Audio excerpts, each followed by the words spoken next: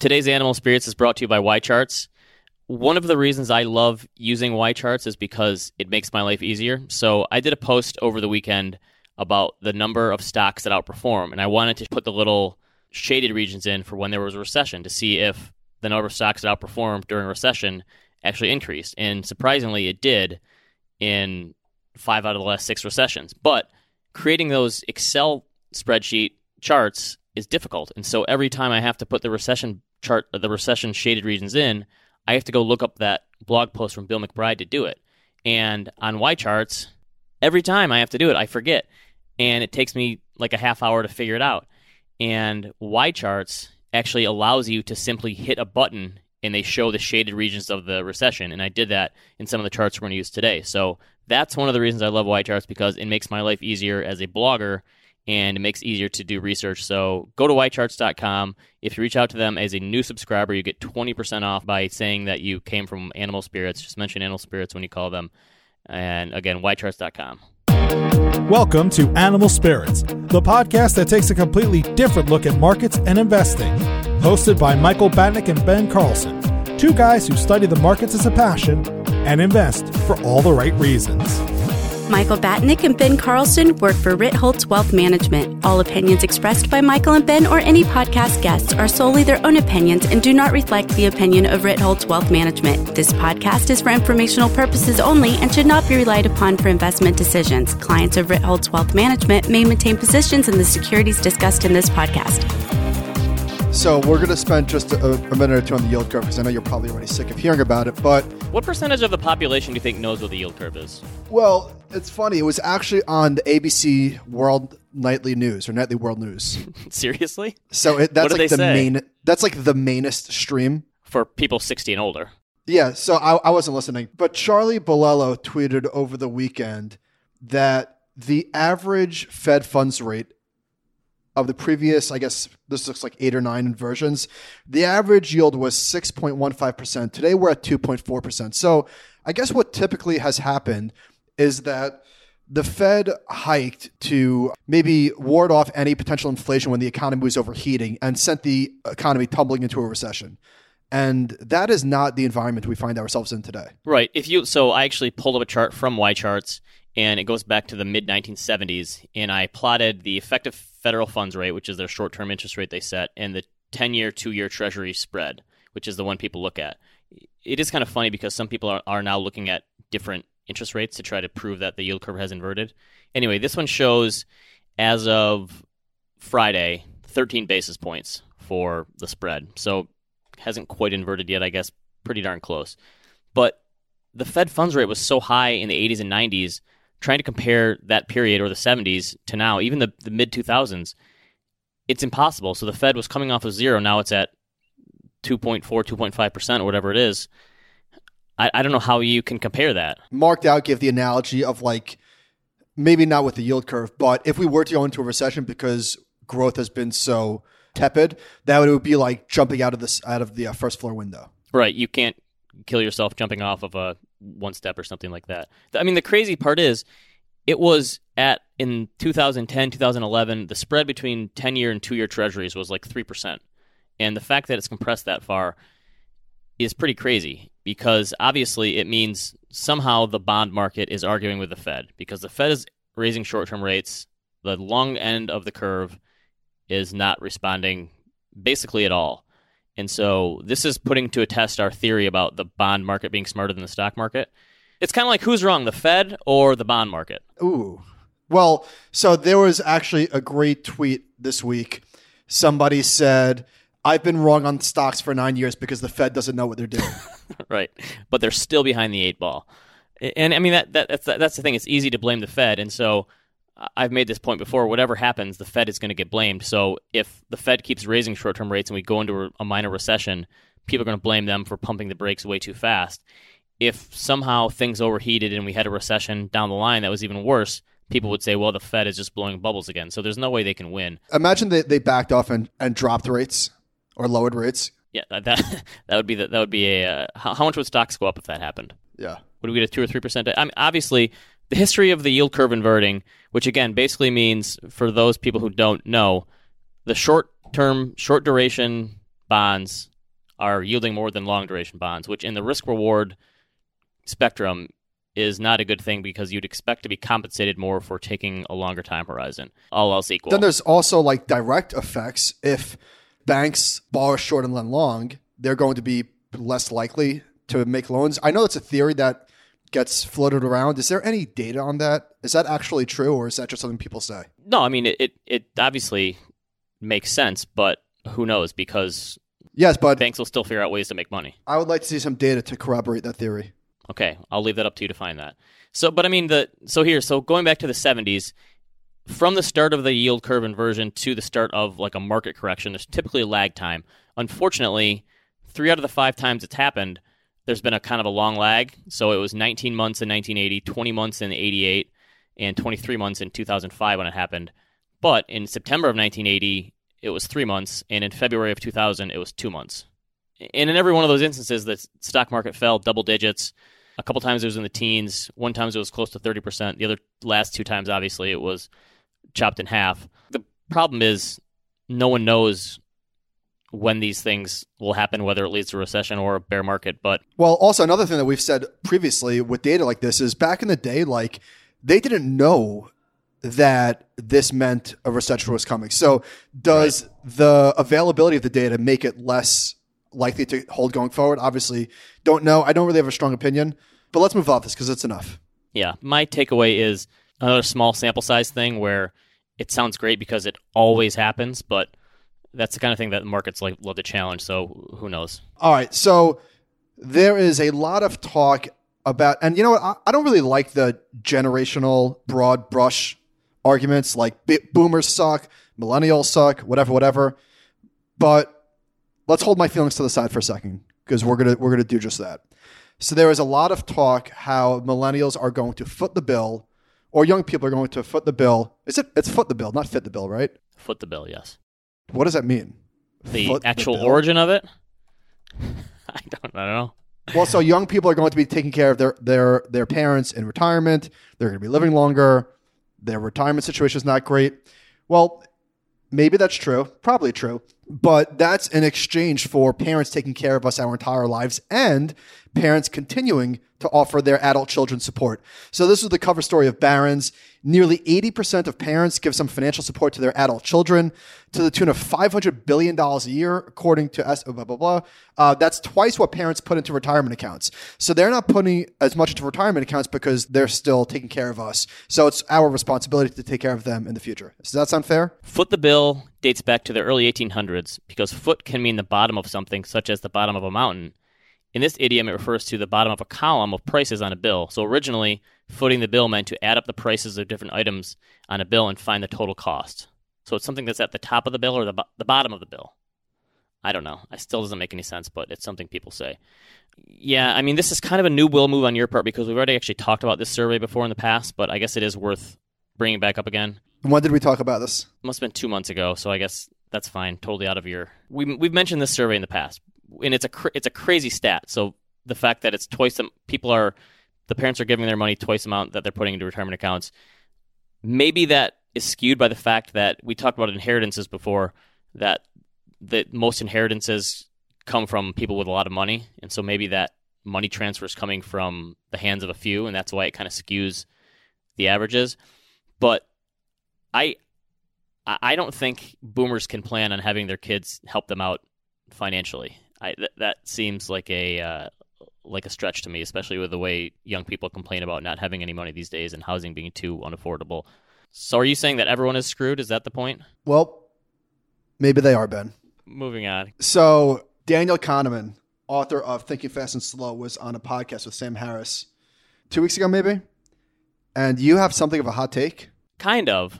That is the Bible for people on behavioral psychology, right? I mean, how many times do you listen to a podcast and you say, hey, what are your favorite books that have influenced you? 4 out of 5 times it's Thinking Fast and Slow, right?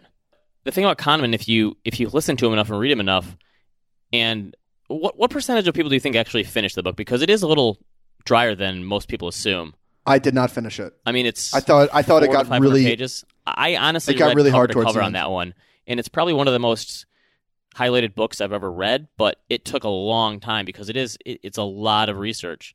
And I mean, obviously you can pull out the best stuff, and that's what a lot of people did. But so anytime you listen to Kahneman speak, and it seems like from different podcasts and speeches I've heard of his, he doesn't ever really offer prescriptions. And I think maybe he does that on purpose because he's very humble and aware. He said in this talk with Sam Harris, he said, I've been studying this stuff for 50 years, and I still don't think that my intuitions have really improved significantly. And so I think the Systems 1 and Systems 2 stuff is pretty groundbreaking, obviously, when it came out, and it's hard to read a book about investing or decision-making without having that come up these days. Is there a point coming? Yes. I mean, don't you think that because Kahneman doesn't really offer many prescriptions, someone like Robert Cialdini in Influence is maybe better suited for most people because it actually offers stuff that they can do to overcome this. I mean, obviously, the best part about Kahneman's work maybe is putting a mirror up to our faces and showing that, yes, you are irrational. But I think he does this on purpose. He doesn't really offer any ways to combat that. And I think that's kind of something that Cialdini does in Influence. Okay, well, Robert Cialdini also has like a training course. So maybe Kahneman didn't sell out, and I'm not calling Cialdini a sellout, but I'm saying if you read Influence, it not just shows people, yes, people are irrational, but it shows here's how you can take advantage of that. And maybe it's not always in the best ways because a lot of it is like sales stuff, but he wrote that book in the 80s, and I feel like maybe that's one of the reasons that book has stuck around so long because it actually shows people how, like, the theory of reciprocity and these things that, like, how people can actually use those things to advance themselves. Okay, so Cialdini is definitely more prescriptive. But I think that Kahneman's point is that these behavioral things maybe just can't be conquered. And he's seen a lot more than we have. So maybe he's just, jaded is not the wrong word, but skeptical for good reason. I saw Kahneman speak and somebody asked him, why didn't you call them heuristics? Why not like rules of thumb? And he said, because heuristics, like, they just happen, where rules of thumb, it almost makes it sound too clean that you're consciously making a decision. Whereas with these heuristics that he talks about, you don't even know it's happening. So I think I fall more in his camp, being skeptical that we can overcome our behavior because it's like in the fabric of our DNA. Yeah. I mean, that's kind of a cynical way to look at it, I guess. But I mean, maybe the point is just that once you know it, hopefully you can try to design some sort of processes and decision-making tools to just avoid having those things come into play altogether. Well, I think that there's probably a good middle ground between the two of them. You know what was the first behavioral book that I read, actually? Was Dan Ariely's book, Predictably Irrational. Yes. He's very good, too. I think he has another one. He has another one out recently that I saw on the bookshelf recently that I haven't read, but I want to. One of my favorite Kahneman quotes, actually, is he said in a talk once, they asked him about his own financial advisor because he said he does have one. And he said that he's intimidated by his financial advisor because he knows how little I know. So, again, I think it is maybe studying this stuff for so long has just made him so humble and aware that it's hard to change and that a lot of other people can't do it either, that he just never wanted to offer that, here's the 10 steps to living a great life and here's all your life hacks and just get up at 3:30 in the morning and you'll overcome everything. Maybe he just didn't ever want to do that because he knows most people, it won't work for them. Well, I think that, so Thaler has definitely offered up solutions, but I think that Kahneman, like, again, because people are predictably irrational, that it's so easy to fool them based on framing and other things that, like, maybe all hope is lost. Maybe not. I don't know. But let's stick with this behavioral thing and talk about the piece that you wrote on IPOs. This was interesting. So I put out just a random tweet saying, I noticed Levi's came out with an IPO last week. And every time you see an IPO, it always says it's oversubscribed. And this one, according to CNBC, was 10 times oversubscribed. And I put out just a pithy tweet about it saying, the historical research shows IPOs tend to underperform. So why are all IPOs oversubscribed? And some people sent me some good data on it. And actually, there's a reason for it because the majority of the returns from IPOs come the first day. So if you can actually take an IPO and get in and get some shares and then flip it after that first day, you're probably actually doing okay. And then it kind of goes on to underperform from there. So they actually found, I found some data from a professor, Jay Ritter, who is at the University of Florida, and he's an expert on IPOs, and he has this really cool, I'll put a link into the show notes, he has this really cool update he does of his data, I think on an annual basis. And he found that he broke them down into categories, and it was basically 7% of them had a first day return of more than 60%, and 36% of them had a return of 10 to 60% in the first days. And so almost 70% had positive returns, which makes sense that these investment banks would want to see positive returns to show their clients that they actually did something for them, even though people always say that they left money on the table or whatever. So there is something to this IPO thing. The reason that people want to get in them so bad is because they want to see that first day pop. But how many people actually take that first day pop and turn around and sell it? I would guess that's more professionals than individuals, but I don't have anything to back that up on. Yeah, I think this is the case of conflating time horizons. Right. Right? Like, because your initial reaction is, well, if these returns are so bad, why do people still clamor to get in them? Right. And obviously people want to hit that lottery ticket. And one of the reasons for that, I think, is the 2000s. So in the 90s, because I put that in there and it shows the average first day return in the 1998, 1999, 2000 was like 50, 60, 70%. The average first day return. Yeah, that's crazy. Which is insane. But I think that this, speaking about the behavioral stuff, I think this could backfire because let's say that you do get in pre-IPO and it pops to 30%. Do you think that you're then going to like take your winnings? You're going to like say, no, this is so easy. I can't sell now. Exactly. Yeah, that's what I'm saying. So even if you get that first day pop, it might not help you as much as you'd think. Apple just announced that there's a credit card. They're doing a credit card. It's 2% cash back and 3% cash back for buying Apple products. Really? So it's almost like the Amazon one. I actually just got denied for a credit card. Ouch. Right? Which one? All right. So I tried to do the Barclays World Travel one, and you actually put me onto this. Thank you very much. Because I just bought a house and I'm going to be basically furnishing the whole thing because I don't have furniture. You said you might as well get points. So I got a Capital One card, which is great. It gives you $500 back if you spend $3,000. So I got one for myself and one for my wife. And then I got a Hyatt card because I don't have like a hotel card. And I got another card for the bonus sign-up points. And I wasn't even thinking about this, but I got denied from Barclays because I was opening too many cards. Yeah, they probably assumed you were doing some fraudulent activity. Yes. So don't check your credit report for a while because that actually is kind of a ding on your credit report too. Oh, really? Oh, great. I mean, for a short period, but you've already got a mortgage, so it doesn't really matter. Well, yeah. So I was found guilty of colluding with credit cards. So you're saying you're not going to be able to open the Apple credit card? Is that what you're trying to say here? I'm not even going to try. Okay, that's not a bad deal. What's that? I like the Amazon one because you get 5% back for everything you spend on the Amazon card. I don't use my Amazon card for anything other than Amazon. No, either. And the one that I have is the one that is just for spending at Amazon. It's not even, I don't even actually have a physical card. It's just in the cloud. That was a funny little visual. All right.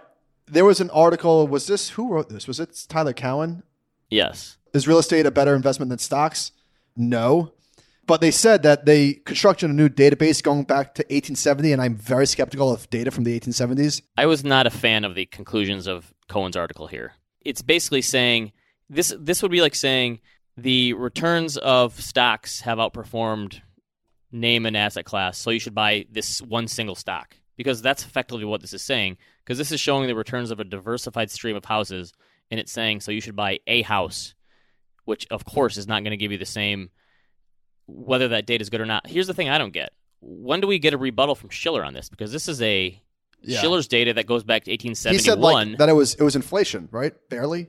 Well, these are real returns, aren't they? Because this new database, I don't know what their difference is. It's showing that they outperform stocks, but Shiller's shows that stocks outperform real estate by 6 or 7%. So one of the reasons for this, I believe, is because trying to calculate the returns on a house is so hard to do. Like, do you take into account leverage and all the other costs involved?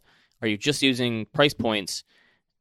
I don't think there's an easy way to ever, and then you talk about the imputed rent involved. I don't think there's an easy way to figure out the cost. And then the funnier thing about this one was, to me, it was saying that the standard deviation of housing returns is less than half of that for equities, which is dumb because they don't trade that often. No, it doesn't trade on a daily basis and it's not liquid. So I just don't like making comparisons ever from stocks to the real estate market. It doesn't make any sense. I've probably done it in the past, so if someone wants to dunk on me, that's fine. But it's too hard to do, I think. There's too many variables when trying to calculate real estate returns. And my whole thing is some way or another, unless you're investing in rental properties or like commercial real estate, if you're owning a home, it's a form of consumption. So it's not an investment, it's a form of consumption. If you make money on that, that's all gravy as far as I'm concerned. Yeah, it's a liability and an asset. Actually, somebody asked us, like, can we talk about renting versus buying? And I think this is so situational dependent, state dependent, and then obviously location and taxes, and there's a million things to consider. But maybe if you are a rich person and you can invest in real estate deals or just buy rental properties, you can do well because there's obviously a lot of leverage involved. But the idea that you should like buy a house instead of stocks, I don't get that. Yeah, and obviously the other big part of it is where are you at in your life cycle? How much flexibility do you need? And that's why I think young people complain a lot about not being able to buy a home, and I think it's going to come back to bite a lot of people because that is something that it probably just for that psychic income people need. But keeping that flexibility available as a young person is something that is tough to put a price on too, even if that means you're having to buy a more expensive home later. All right, so the majority of Bitcoin trading is a hoax, new study finds. That was an article from Bitwise. Did you see over the weekend, actually, there was an article that Jeffrey Skilling of Enron is getting out of jail, and he was seen talking to crypto people? Oh, boy. Really? That sounds about right. How is it possible that this went from the only thing anyone was talking about to no one is talking about it anymore? Well, an 80% decline will do that, or whatever it was. So Matthew Hogan, who is the head of research at Bitwise, basically said that they looked at the data and the market was manipulated. And so he said when you cut away the echo chamber of these nonsense numbers, it should be an efficient, well-arbitraged market. And unfortunately, it sounds like a lot of it was just people trading to prop up the volume to show that it's a more mature market. And couldn't you almost say the same thing about the stock market, though? I'm not trying to defend these markets because this is still so in its infancy, but doesn't high-frequency trading prop up the volume on stock markets? Like, couldn't you say, well, that's just a hoax, too, because that's not actual trading among investors? Like, no, I don't think so. Giving them the benefit of the doubt here, couldn't you say something similar? Well, I'll give them the benefit of the doubt here. So Jay Clayton, head of the SEC, said, what investors expect is that trading in the commodity that underlies that ETF makes sense and is free from the risk of manipulation. Well, can't you say that the PPT is manipulating the stock market every day? Boom. Nailed it. But the other point is, it is sort of funny that there can't be a Bitcoin ETF, but there could be like 3-time levered ETFs. So, like, what's more dangerous to the average investor? That's true. What happens, like, what if volume got so low that they had to take away the Bitcoin futures? I don't know. I'm not saying that's happening, but is there any, like, remember people were saying all Bitcoin needs is an ETF and then this thing is going mainstream. Like, what's the other hand where something bad happens and then it just continues to go to, I mean, that's one of the craziest things is the fact that if all this volume was a hoax, they've managed to keep things pretty well stabilized in that $3,000 to $4,000 range for the price of Bitcoin for the last, seems like 9 to 12 months, I guess. But is there something that comes out that this thing has a huge, huge leg lower and then people kind of, it just goes away for a long time? I don't know. But you know what really chaps my ass? What's that? You know when you're in traffic and you let somebody go in front of you, like they have their signal on and you stop even though you don't necessarily need to, but it's a courteous thing to do. And then you wave them on, you let them go, and they don't reciprocate the wave. Oh, yeah. That's just being a decent human being. Is that like the worst thing ever? That's pretty bad. Yeah, if you're gonna give someone the nice, you at least want the head nod or the wave. You know what? You're gonna have to get bonkers. I don't know what your neighborhood is like now that you're living in the suburbs, but here's something else you have to get used to: the fake wave to your neighbors. Oh, that's the worst. So I get yelled at by my wife because I don't give the fake wave enough. Sometimes I'll forget, or I'll be dealing with kids or something, and I forget to give the fake wave to the neighbors. And that's just something you have to do. You know, the hand on the steering wheel with just a few fingers up? Yes. That's all. Yeah, but when you're in a car, that's all it takes. So speaking of suburban life, on Thursday night, I went to see Us. Okay. And I left the movie feeling very confused. Like I had no read on it. I feel like the first article I read, I could be convinced that it was either brilliant or horrible. And I think one of the things that really happened was that I was in a theater with like 6 other couples, and they were all over the age of 60, which was very bizarre. It's kind of surprising for that movie. Yeah, right? So I was like, am I in the wrong place? But anyway, it was such a underwhelming experience in the sense that there were so many empty seats. But I feel like if I saw it in a crowded theater, I would have had a very different experience. But the first read of the movie is that the critics liked it way more than the audience. And I think I get it. Like, I think the movie was trying to say something, blah, blah, blah, blah, blah, real artsy. That's never a good sign for me, that I'm going to like the movie. If the critics like it more than the audience, I'm usually more of an audience likes it more than the critics kind of person. So the critics are like the Fed, or the short end of the curve. Yes. Anyway, I gave the movie like a 64, which is pretty much, I think, around what Rotten Tomatoes has it. Like, it was, I'll give Jordan Peele this much. I definitely want to see more movies from him, and I will see more movies from him. This was, you got to give him points for originality. This was not a cookie cutter movie. And he's going to get the benefit of that out probably for another 1 or 2 movies because Get Out was so great. I just hope he doesn't turn into M. Shyamalan. Oh, that's right. He was the one-hit wonder. He bought Amazon at the IPO and flipped it into GE. Ready? Right? All right, so let's get back to business. So there was an article that just 561 new hedge funds were launched in 2018, which is the lowest number since 2000. And in the first 11 months of 2018, hedge fund portfolios run by institutional investors delivered average returns of just 1.6%, well below expectations of 7.2%, according to a survey of 425 respondents by Deutsche Bank. Why does the FT get to spell percent PER space CENT? Because it's British. Yeah, but why do they get to do that? Can we all agree? Do you know that today used to be TO space DAY? I did not know that. Did you know, based on some of the YouTube videos that my children watch, that they actually call Z in Britain Z? I did know that. Why do they do that? I don't get it. My kids are trying to learn the ABCs on a YouTube video, and they're pronouncing ZZ. Anyway, there's a lot of things that British people say that are way cooler than us. But anyway. The meaty part of this article was that we've always heard anecdotes that younger funds outperform better.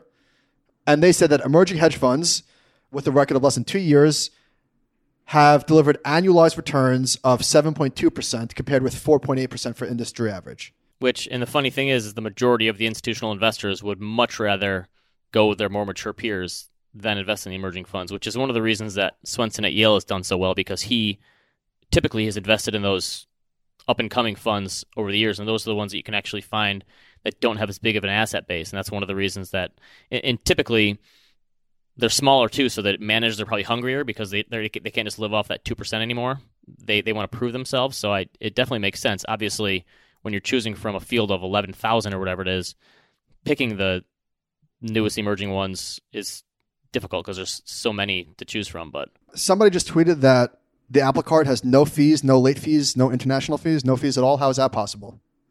Do you have to have like a 750 credit score to get access to this? I'm just impressed that you're able to follow Twitter and podcast at the same time. Multi-talented.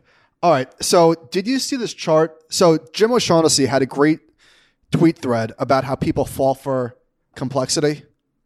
And then, funnily enough, like a day later, I saw Daryl Morey tweet a really cool chart that I think I disagree with. So it's like a fork at the road type chart with 1 hour saying simple but wrong and 1 hour saying complex but right. And everybody is going to the simple but wrong. I actually think this is backwards. I've thought the same thing about this one. There's a couple variations of this. And I think it should be. Although I think it depends. It depends in what field, because in certain fields this might be right. Yes, but for most people, especially in finance, complex but finance, wrong this is much more taken than simple but right, I would say. I totally agree. Okay, so Eric Balchunas tweeted, since news broke of VOO cutting its expense ratio to 1 basis point lower than IVV, it took in $4.3 billion. I don't get it. Is there just an unlimited well of money? Where is this money coming from? It's probably cash on the sidelines. Like, if I had to guess. I don't think it's financial advisors that are moving this quickly. It's got to be institutions, I would imagine. But smaller ones, right? Because larger institutions probably just do direct indexing for 1 basis point. Well, here's the thing. If these ETFs can now do it for this low of fees, does it even make sense to do direct indexing anymore for them? Back in the day, they would pay 1, 2, 3, maybe 4 or 5 basis points for this stuff. and that's a huge multi-billion-dollar ones. If the lower-end institutions can get this for 3 basis points and have someone else... I just don't get it. Every time we see a fee cut, there's more money. Like, is there just an unlimited pile of money? I don't understand. Yeah, it is crazy, but it happens every time, and that's why they keep doing it, which is why, again, it's more of a PR thing than anything. So before we get to listener questions, 2 quick things. One, our colleague and one of the best people I know, Tony Isola, unfortunately had his email list for his blog wiped out. Not quite sure how that happened, but that sucks. So if you were reading Tony's blog, A Teachable Moment, we'll link to it in the show notes so you can resubscribe. Okay. I'm 21 years old and want to start investing this year to take advantage. Hold on. One last thing. You and I went to a blackjack table in Milwaukee. Okay. And you do not curse. So when you had a bad loss, you said, did you say bless it? I didn't want to get thrown off the table. And when we were pressing our bets, Wait, you think I don't curse? Well, not as much as a New Yorker. Yeah. Yes. When we were pressing our bets, we said druck it. Yes. I was trying. And then we both left with 0 chips. Well, getting back to the Kahneman stuff about behavior, the blackjack table is a perfect little petri dish for human behavior, because there's always the idea that, well, when you start losing, well, I'll just wait till I make all my chips back and break even. And the other thing is pressing your bets. So we figured out when you start to lose, you lower your bets. When I start to lose, I increase my bets. And No. Or no, sorry, it's the other way around. I'm a momentum blackjack player. So when I start to win, I start increasing my bets. And when I lose, I decrease. You're doing it right. The opposite. You know what's funny? You're doing it right. I'm doing it wrong, but we both lost money. We both lost money. Yes. Yeah, that may have had more to do with Jack Daniels than anything. But all right, yes, it's it's the ultimate card game there is, as far as I'm concerned. All right, we had a good time in Milwaukee. 21 years old. I want to start investing this year to take advantage of compound interest. I'm unsure of which account type I should be purchasing them from. I'm eligible to contribute in a Roth IRA. Would it be better for me to just invest in a taxable account for better long-term returns over the Roth IRA? So this is kind of asking, what's the hierarchy of retirement accounts? The way that I view this is, here's the list. Always invest first in the 401k if you get a match, or 403b, whatever it is, 457. If you get a match, it doesn't matter what your investment options are. Take that match, you're getting 100% return right away. If you don't like your investment options, they're too expensive, there's not enough, then go to your IRA, and then you go back to the 401k because you want to take advantage of those tax deferrals. Then you move on to the taxable account. That's my and that's missing 529s, HSAs, all that stuff. This is just retirement-wise. How much time did you guys put into studying for the CFA? Do you think it was more or less than the average? Did it take more than one try to pass each exam? And do you think it's worth it to invest the time and energy as a young person today? What do you think? How many hours did you put in? I put in the max. I was studying literally every single night and weekend because I had no industry experience. I knew literally nothing. So for me, the CFA gave me a framework to even think about anything, because again, it was all brand new to me. So I definitely put in a ton of hours. I think they say the average is about 300 per exam, which is a lot. And I think I calculated it back of the envelope afterwards, and that's probably what I did for each exam. It's about 300. I do think, I talked to a group of college students a couple weeks ago, and anytime I talk to these people, they ask, should I get my MBA or CFA or CFP? I think for most people, there's probably going to be a better career path in the CFP route, because I just think there's so many boomers who are going to need help in the coming years, and millennials too, and with their finances, that a CFP you'll probably have a better job finding work. But I still think the CFA, if you want to be in portfolio management, it's hard to go wrong there because it's much less expensive than an MBA. You can do it on your own study time. I think it still holds a lot of cachet in the industry, and a lot of places, frankly, want you to have the CFA or at least be going down that road to even get an interview. So it's kind of a career. It depends where you are in your career and how hard it is for you to get the job you want, I suppose. Yeah, if you want to be an analyst, then it's almost like you have to do it. Unless you have industry connections. Table stakes. All right. Recommendations. Okay. Finish Catastrophe. It was the final season, and I think this is just about the perfect show for the streaming era, because it was 4 seasons. Each season was only 6 episodes apiece, and they were only about a half hour at a time. So you can plow through this quick. And we did every time it came out. And it was so short that it left you wanting more. Which I thought this was the worst season of them all, but it was still very much worth watching. Probably. I like the way they tied it up. And I think the two of them, Rob and Sharon, who I think they both co-write the show and are co-stars, are hilarious. They're great. Yeah, they're great. I think Sharon is really funny. And I just think it's a great show, easy to binge, really quick. The British people in British entertainment has it figured out, doing 6-episode seasons. I mentioned this before, but Oh, It's Bodyguard. It's perfect. Yes, Yeah, Bodyguard. Yeah, it's perfect. The new Ricky Gervais one, I'm just starting. I'll give a review on that in a couple weeks when I finish it. Six episodes. It's great. We watched Green Book. It's kind of hard to say much about this one because it won Best Picture, so I'm not exactly like a groundbreaking review here, but it was good. Viggo Mortensen and Mahershala Ali were great in it together. I enjoyed it. And I'm going to give you a book recommendation for the week. This is you personally, Michael. It's called The Checklist Manifesto Oh my God. by Atul Gawande. Have you read this? No, but I could definitely use one. Okay, it shows how using checklists can help you make better decisions because in the last week, twice now, we've gone through podcasts and you forgot to hit the record button or you plugged in your mic into the wrong cord. So I want to give you a checklist that you go through like an airline pilot every time we do a podcast. Okay, fair. So, you know what's a good Twitter account?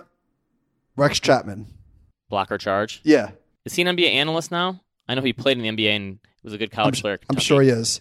Speaking of NBA analysts, on the way home from Milwaukee, so I saw Steve Novak, former three-point stud from the New York Knicks, and he's 6'10". I had no idea he was that big, but he sat down next to me at Starbucks and was very friendly.